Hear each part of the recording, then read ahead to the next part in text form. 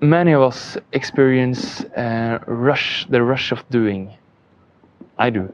And sometimes it makes me lost. Makes me lost from a course, from a direction, from what I really want to do. And I might end up in a very common trap called working for the work, for work's sake.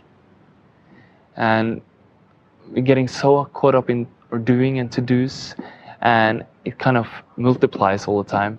It's more and more and more to do, so you kind of lose ourselves and we get burned out.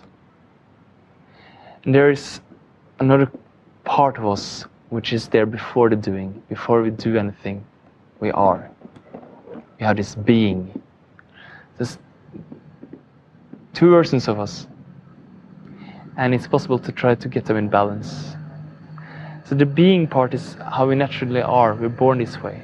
I have a baby boy myself now. He's 3 months. And when he's laying there, he's so immersed and so total in whatever is happening.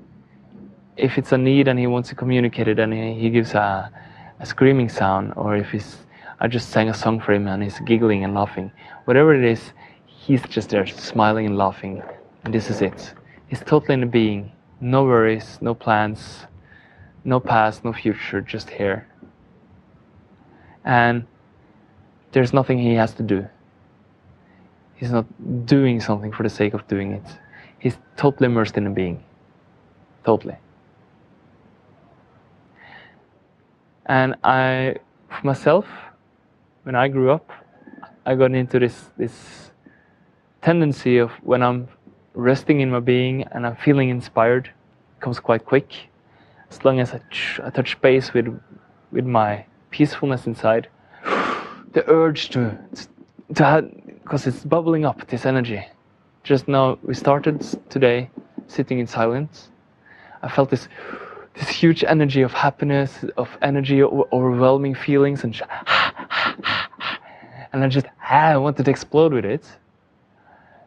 And sometimes it's good for me to just sit with it and allow that to be a part of my being, circulated, just allowing it to be there, not doing anything with it. And that's also nice, very nice, and it brings me into a depth which I really do need. So that's a challenge for myself.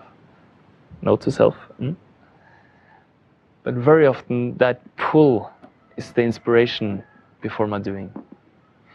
And that inspiration is a lot of the times coming from my heart. I need to check in to see if it is. That's where I flow into my natural doing.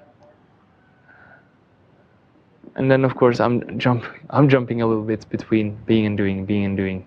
And that's a long story in the story of his philosophy. Philosophers talking about being and doing and being, doing.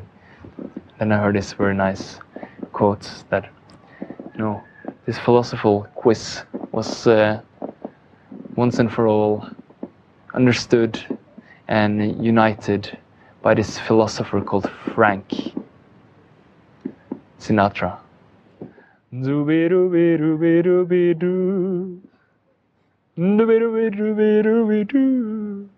very good starting point for a scat.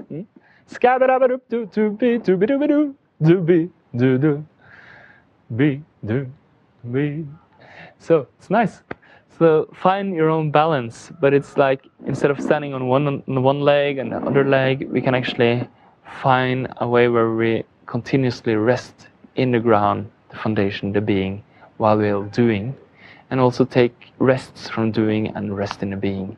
So it's possible to have both there. It's like if you go walk out on train tracks and you stand there and look into the horizon, if it's no curves, it looks like two separate lines, and it is. But somehow in the horizon they melt together to become one.